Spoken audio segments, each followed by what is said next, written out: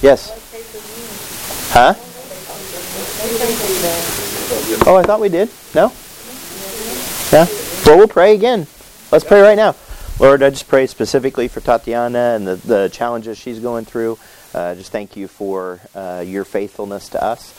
Help us to be faithful to you, not only in her struggles and the challenges that we've talked about, but also just in every aspect of our life. As we get into the Word today, Lord, I just pray that our hearts and minds would be focused and that we would listen to the teaching of the Holy Spirit. It's the Holy Spirit that ultimately does the teaching, and so we trust that you are at work. In Jesus' name, amen. Amen. All right, so...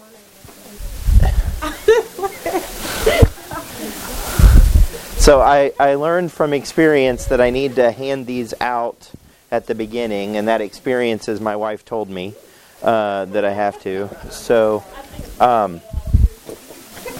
Probably a good idea. Yeah. All right. So, appreciate everybody's patience, not just with some of the stuff in the class this morning, but also with our pastor's heart as he shared this morning. We did have our pastor's retreat this week. Evidently, there was a lot of whining at that retreat per the pastor.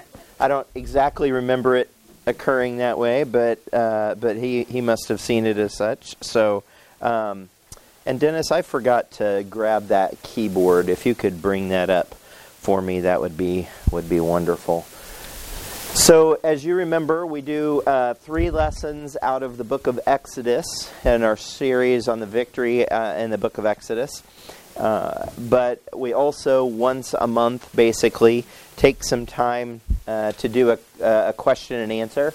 And so, as a reminder, if you have a question, I can get you. You can just bring it up to me directly, or after class, or you can submit it on our portal. Again, I'd be happy to show you where that is. These questions submitted in advance, in part because of our schedule, right? And in part because I want to make sure that I give you a comprehensive answer. And we have folks in this room, folks that would be listening either online or later online, that need different levels of, they're at different levels of spiritual growth. So they need different levels of answers, right? And so as a result, I try to prepare a message and I prepare a lesson that can try to hit as many folks in that range as possible. So I try to take the time not to just answer off the cuff, but to answer well so that it applies and that many can understand. So this week, the question is, and also, Dennis, in that little white basket, I think, is a small white remote. If you press the button, these lights will come on.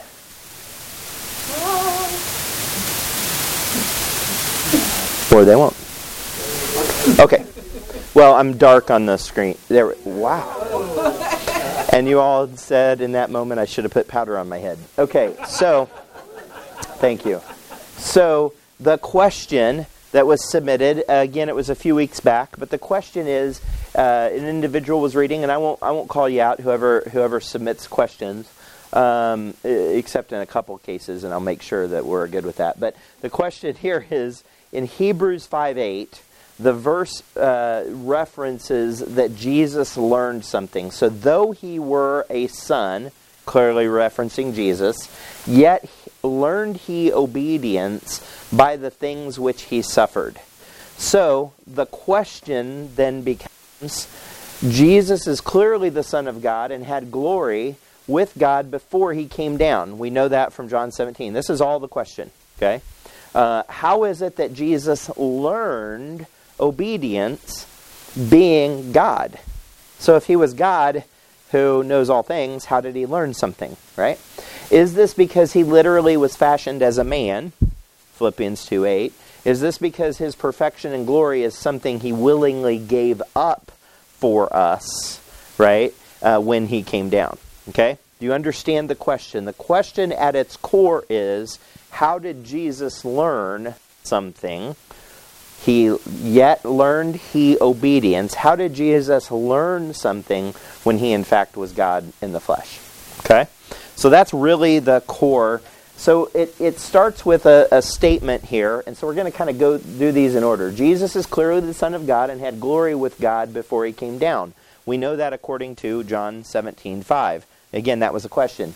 We actually know it from this verse, though he was a son, right? So from Hebrews 5, and you should turn to Hebrews if you're not there yet. You should turn to Hebrews chapter 5. We're going to look at a few verses out of Hebrews chapter 5. And so let me get there as well. So though he was a son, not just a son of man, but the Son of God. So though he was a son, clearly defines Jesus' relationship with the Father. In John 1 through 3, the lineage that is listed of Jesus in the book of John. So there's a very comprehensive lineage listed in the book of Matthew that focuses on Jesus being in the kingly lineage. There's no reference to a genealogy in the book of Mark, because in there he is pictured as a servant, and people don't particularly care about the lineage of a servant. In the book of Luke, we have the lineage all the way from Adam to Jesus, because it proves that he is a man. Luke focuses on man, but John, in his lineage, he addresses it in John chapter 1 through 3. In the beginning was the Word, and the Word was with God, and the Word was God. That's his lineage. Boom. The same was in the beginning with God. All things were made by him, and without him was not anything that was made.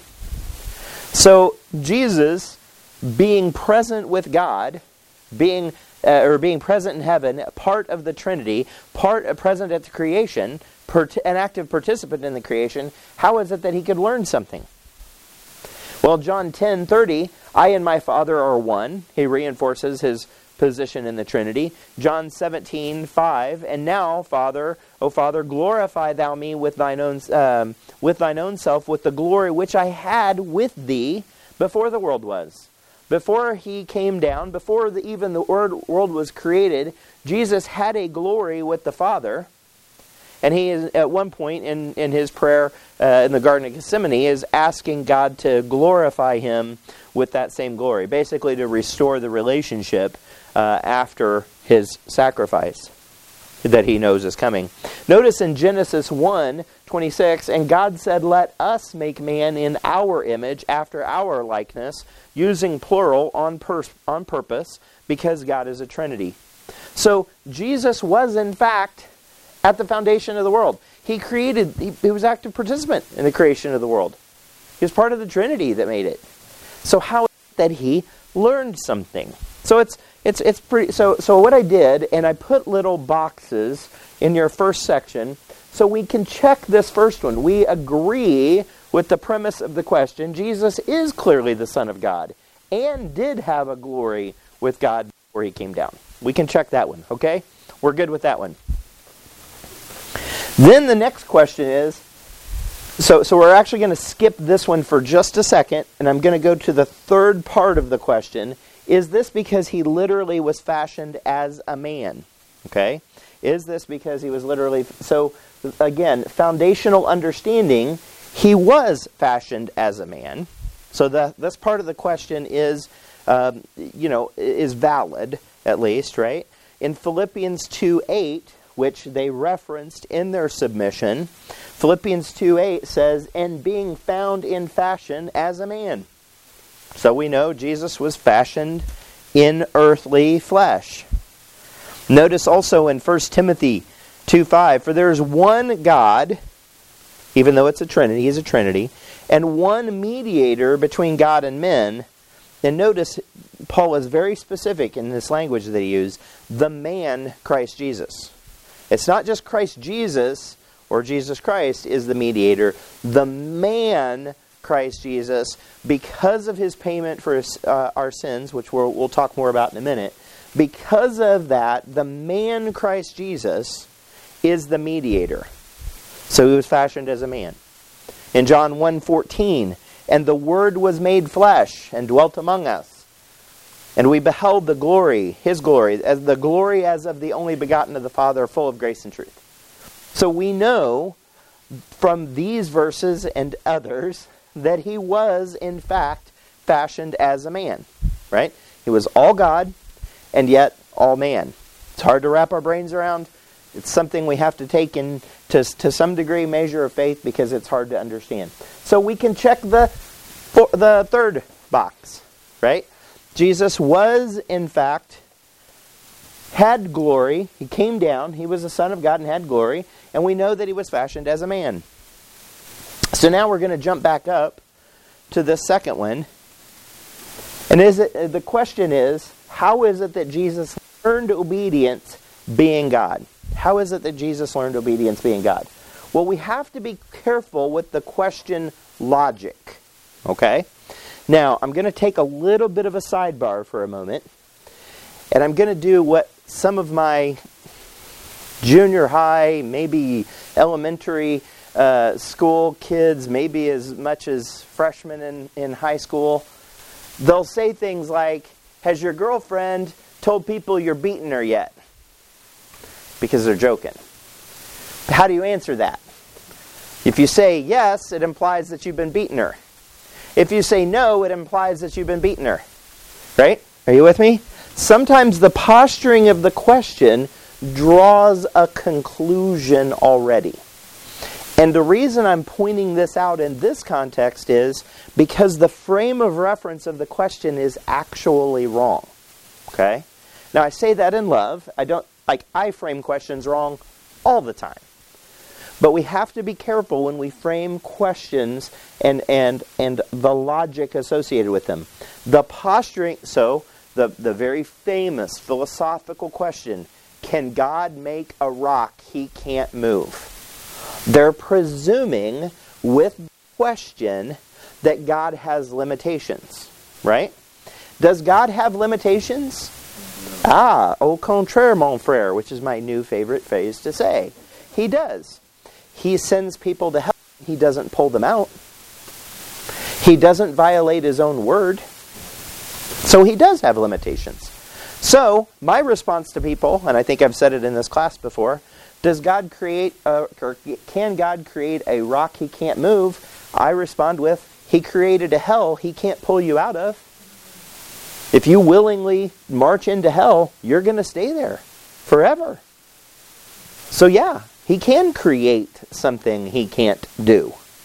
That's the awesomeness, actually, of God, is that he is willing to put constraints on his own power.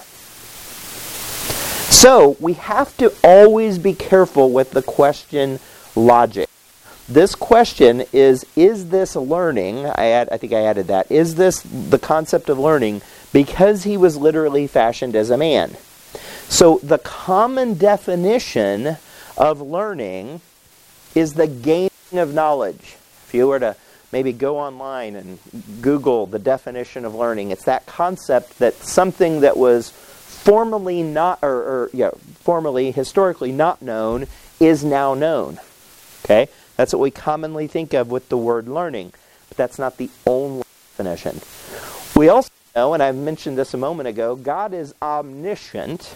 So God has different characteristics. He's omnipresent, meaning he's present in all places at all times at the same time. He's everywhere at the same time, right? But he's also omniscient, which is basically a fancy word of saying he's all-knowing. So, which is really kind of the root, the heart of the question that's proposed is, how did God, Jesus, as the Son of God, learn something? Okay? And this concept of learning obedience is really important. It's really important that Jesus learned obedience. So this is not just some tactical picking some obscure verse out, okay? Especially because we're going to dig into Hebrews 5 a little more in just a moment. It's really important, actually. The premise that Jesus learned obedience is really important, and I believe practical for our lives today. Not just doctrinally, but practically. So this presumption is that learning is the gaining of knowledge, and therefore only a human trait. Right? So if you say, because of the way the posturing of the question is it the humanness of Jesus that learned obedience? Okay? And I'm gonna challenge the posturing of the question. I'm going to challenge it, I believe, scripturally. I hope at the end of this that whoever submitted it is not frustrated with me that I called out the premise of the question, but it's important for me to be transparent and not have an agenda, okay? Because I want people to ask questions honestly from their heart, and I want to try to answer them biblically, okay? That's very important to me, okay? So the question presumes that learning is a human trait, and that therefore was only on the human part of Jesus. But Jesus, the humanness, and Jesus, the divine, are inseparable. Okay? So Jesus couldn't have learned obedience. Okay? He couldn't have learned obedience. I didn't take the time to go into Luke, and I think it's the Gospel of Luke, when Jesus goes back to, or leaves his parents at the temple, right? And that we could have gone there as well, because the people are so astonished, the teachers are so astonished at his understanding at such a young age. Well, he didn't need to learn anything because he was God in the flesh. Okay? All right. So, as we continue. So I'm going to rephrase the verse, and I always try to be very transparent when I do this, for the purposes of illustration. I want to be very clear, I am not correcting Scripture. Okay? Rephrasing the verse and replacing the word learning to show a contrast. Was it, though he were a son, yet he gained knowledge of obedience by the things which he suffered? Or is it, though he were a son, yet he experienced obedience by the things which he suffered? Spoiler alert, it's the second. Okay? But I want to build my argument. Okay? So the first rule of Bible study is context. First rule of Bible study is context. You can find in Scripture that Scripture says there is no God. It's the most common example in this, because in the book of Proverbs, a couple places it says, "The fool hath said in his heart, there is no God." So like a good reporter, I could pull the verse out of context, or a phrase in this case, and posture it incorrectly. But so you have to understand the context of what's going on. That's why, like it or not, politicians are always so careful with their words, and you always feel like they just talked for 10 minutes and they didn't really answer the question. It's because, in part, they're coached to be very careful that their words can't be, or to limit to their own ability, the chance to take their words out of context. Okay? So they're often very vanilla in their answers, and sometimes don't even answer the question, because maybe the question presumes, can God move a rock or make a rock he can't move, right? So sometimes they dodge questions because they are in fact being painted into a corner. All right, so I'm sorry? Or they have dementia, or maybe they aren't as learned as maybe a physician. So in Hebrews chapter 5, let's look at, Hebrews chapter 5. Notice our verse 8 that we're focused on. Though he were a son. Okay? Though he were a son is actually kind of showing a little mini contrast here. It's like, although he were a son, there were these things going on, right? But what is the context of Hebrews chapter 5? And you see it on the screen. It's on your paper. Priests. Notice verse 1. For every high priest taken from among men is ordained for men in things pertaining to God, that he may offer both gifts and sacrifices for sins. Okay? That's what a priest does. Right? Continue on down in verse 6. And he saith also in another place, Thou art a priest forever after the order of Melchizedek, referring to Jesus in verse 5. We have our verse in verse 8 that we're focused on, but notice down in verse 10, called of God and high priest after the order of Melchizedek. We are not going to take if you think, oh, finally, I get the answer to who is Melchizedek in the Bible. That is not what we're looking at today. The key here, and if that, somebody's going to submit that, and I will point them to an LFBI course that addresses it. And there's differing opinions, and they are all like, there's a common phrase out there about opinions. I use a different one than the one you might be thinking of. I say opinions are like armpits, because everybody's got a couple, and they all stink, right? But with respect to Jesus is a priest, Hebrews chapter 5 is identifying that part of his ministry. Okay? So let's learn about priestly work for just a moment. Priestly work. Priests experienced the sacrifice more than anyone, including those that the sacrifice was for. In the Old Testament, I was going to say I'm Mitch Dobson, but I probably would have a really cool Jewish name. I don't know. What's a cool Jewish name? Abe. Abe Vigoda. Okay. I'm Abe, and I am going to take and I'm going to have my bullock, or my ram. I'm going to have my turtle doves. I'm going to bring them to the tabernacle at one point, to the temple at another point in the Old Testament, and I'm going to ask the priest to make the sacrifice. How involved am I in that process? Well, I'm fairly involved. I bring it to the temple or the tabernacle. But what do? I hand it off and say goodbye because it's not going to survive the day, and I turn around and walk away. Or I may stand there and watch, from outside, praying to God. But I'm not very involved in that sacrifice from that point forward. I don't know of anywhere in Scripture where the person who brings the sacrifice is invited in to hold, to slit the throat, to spread the blood, to take care. No, that was the priest's work. I mean, it was dirty work. We're going to see in 3 verses here in Leviticus, and I just pulled out, I guess 5 with the 4 to 6, but I just picked out the first kind of few. Look in Leviticus 1:15, and the priest shall bring it unto the altar and wring off its head and burn it on the altar, and the blood thereof shall be wrung out at the side of the altar. Like, I don't know if you've ever watched. One of my guilty pleasures is watching Headline News Network. Is that Headline? What's that? Forensic Files. I couldn't think of the word. Forensic Files. Anybody watch Forensic Files in here? Yeah? Okay. We have another pastor on staff here that's like a big Forensic Files fan, right? Forensic Files is a guilty pleasure. Michelle's been watching the cookie stuff for the holidays. That's more wholesome because it's like eating cookies. I'm like, so this person was murdered and their blood was all in this room. And when they always bring in that, I can't remember the chemical, and they spray it around, and then they turn on the black lights and you could see where all the blood was, right? If they did that where the was, it'd be everywhere.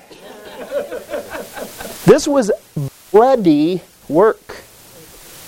We're not even 15 verses into Leviticus 1 talking about the sacrifices, and we're wringing off heads. And we're just pouring the blood on the side of the altar. We get all the way to Leviticus 3, and he shall lay his hand upon the head of his offering and kill it at the door of the tabernacle of the congregation. And Aaron's sons, the priests, shall sprinkle the blood upon the altar round about. Yikes. Yikes. That's bloody work. Leviticus 4 to 6, and he shall bring the bullock unto the door of the tabernacle of the congregation before the Lord, and shall lay his hand upon the bullock's head, and kill the bullock before the Lord.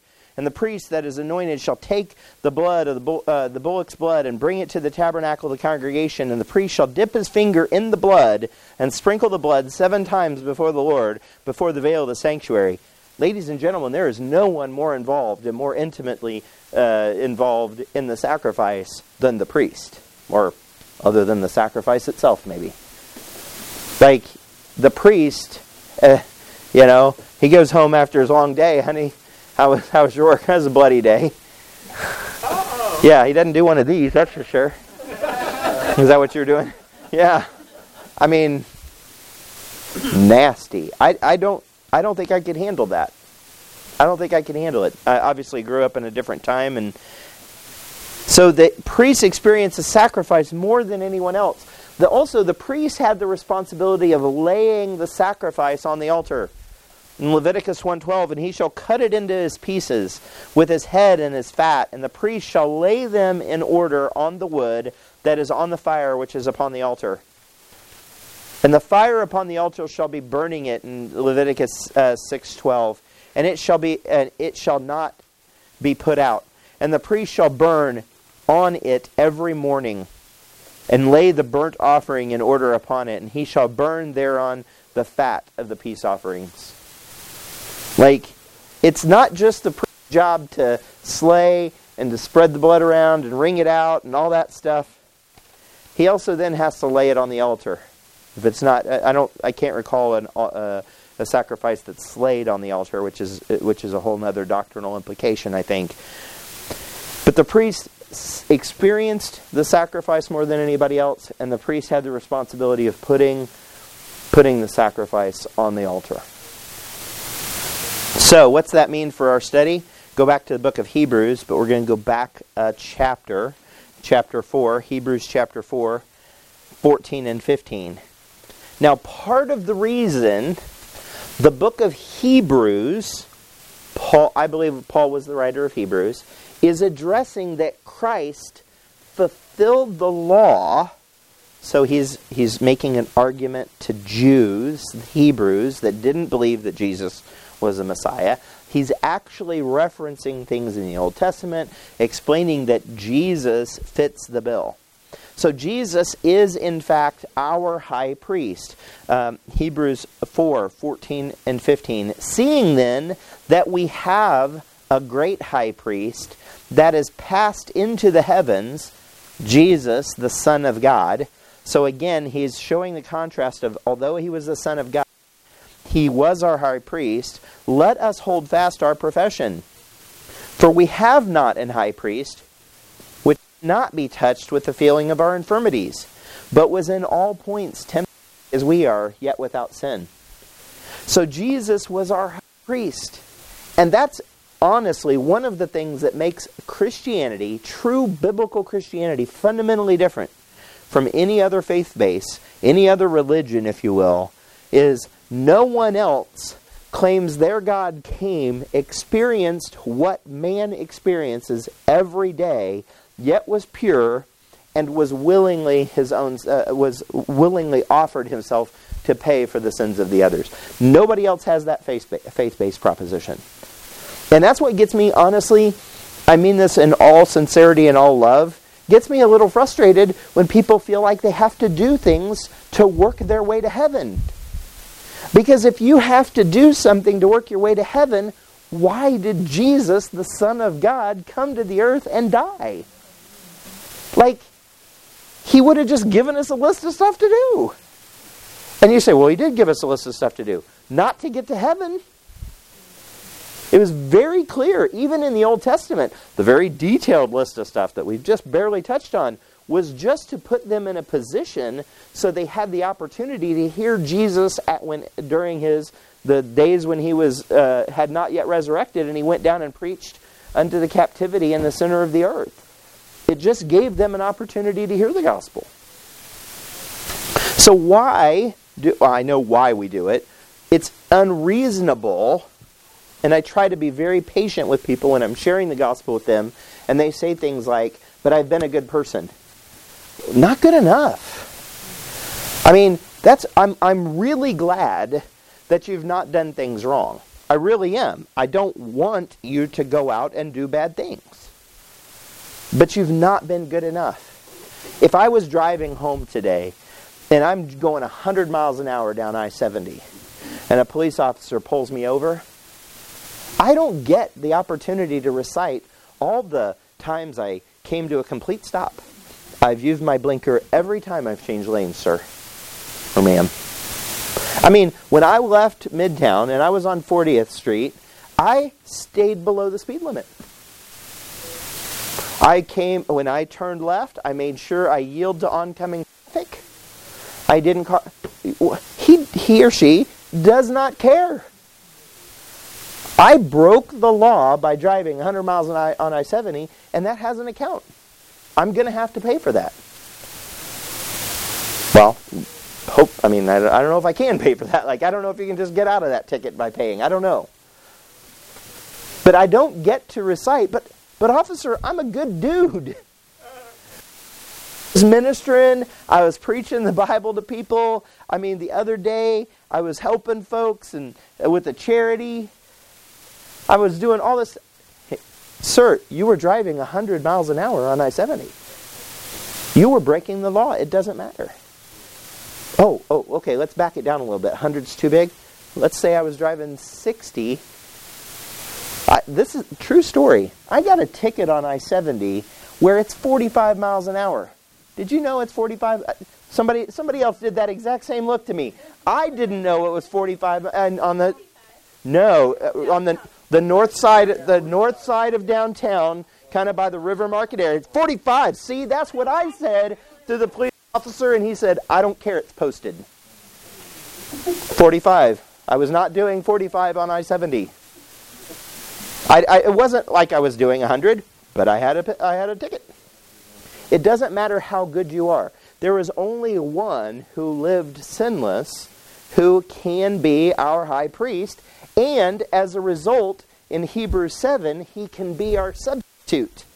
So that's the really cool thing about and the argument that's being laid out in Hebrews, not just in chapter 5, but most of the book of Hebrews, is that he's our high priest who laid himself on the altar.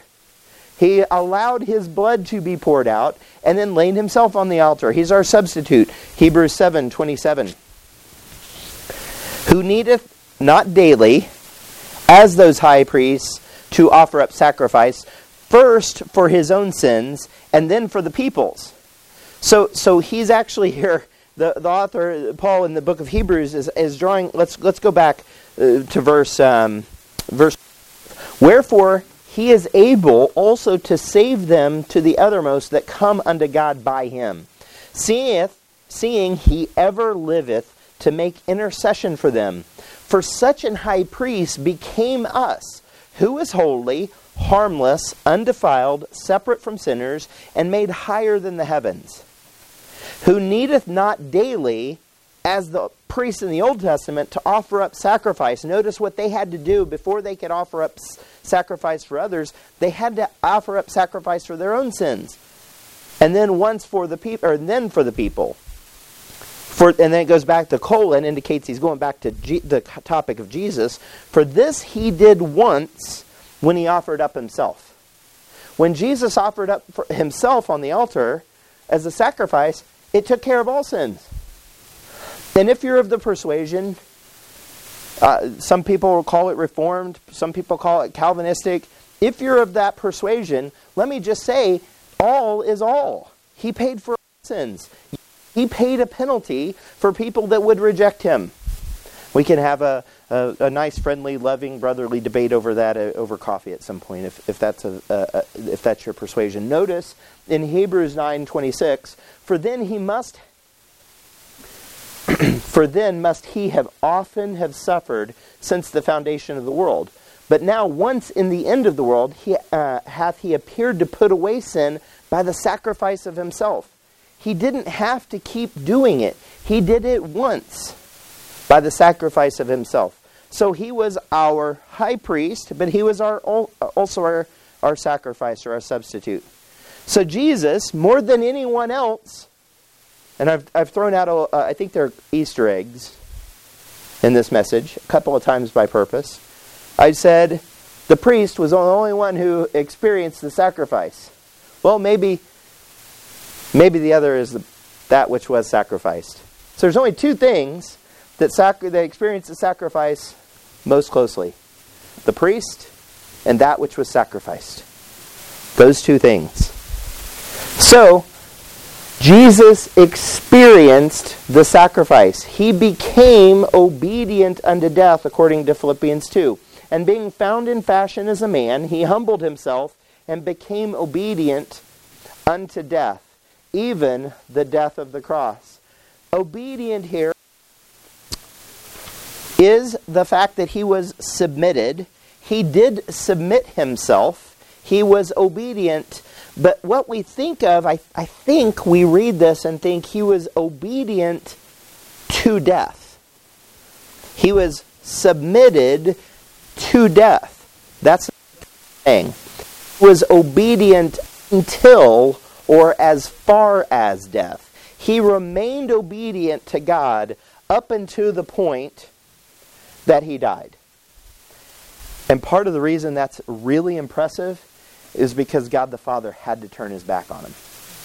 We have a previous lesson about that. If you want to go look, we don't have time to dig into that. But that separation that Jesus felt for the first time in all eternity, that he felt separation, true separation from the Father, because the Father had to turn his back on Jesus, who was paying for the sins of the world. Not because he didn't love him, but actually because he did love him. So this is actually pointing, Philippians 2 is pointing that Jesus was faithfully obedient up to and including the point of death. He wasn't submitted to death. He was submitted to the will of the Father, which included his death. That's a little bit of a nuanced difference, but an important one doctrinally. Yeah. Well, they know Jesus was sinless? No, he was definitely sinless. No doubt. Definitely sinless. Not even one. Not even one. It is hard to grasp. It is really hard to grasp. And it's hard to think about that anybody could be sinless. But if he is not, and Scripture tells us that if he was not sinless, then we're still dead in our sins. We don't have any hope if Jesus was not sinless. So we go back to our question.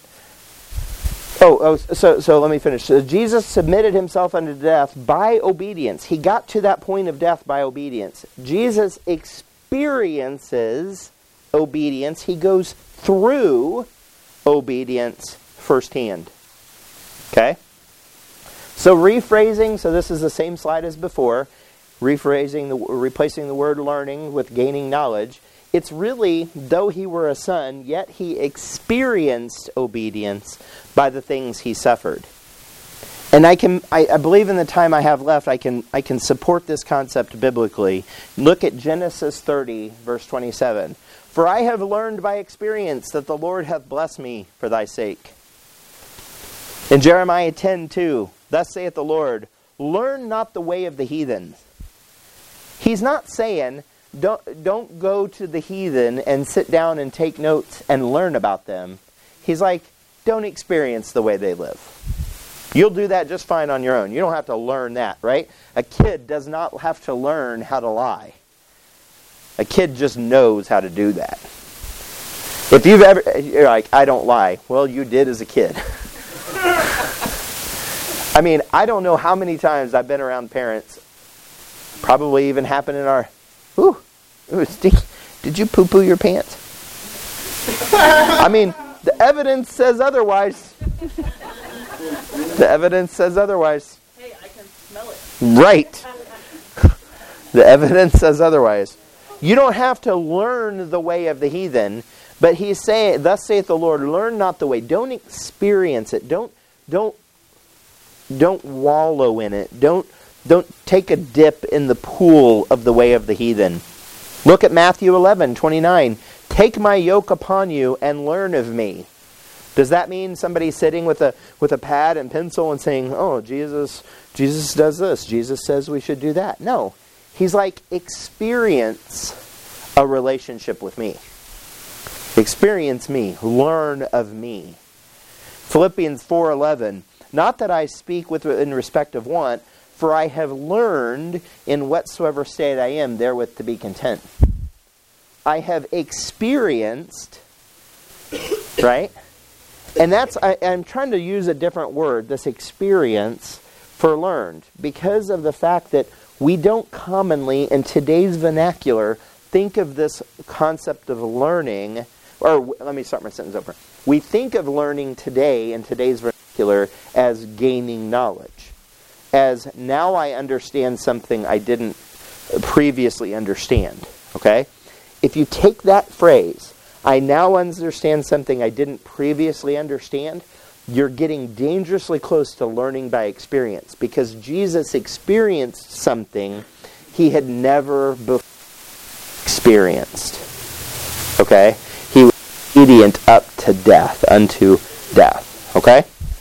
So, that brings us back to this. So I think we can check this one off, that how is it that Jesus learned obedience being God? Well, because learning is a little bit different. So this brings us to our last question. Is this because his perfection and glory is something he willingly gave up for us? And again, because of the posturing of the question, it's a little bit off, but I do want to spend some time on this, again, in the few minutes, that what makes Jesus worthy? Turn over to Revelation chapter 5. I sometimes get choked up reading this. I don't think I'm going to today, but there have been times when I just read Revelation chapter 5 where I weep. Notice, we'll start in verse 1. And I saw in the right hand of him that sat on the throne, so God, a book written within and on the backside, sealed with 7 seals. And I saw a strong angel proclaiming with a loud voice, "Who is worthy to open the book and to loose the seals thereof?"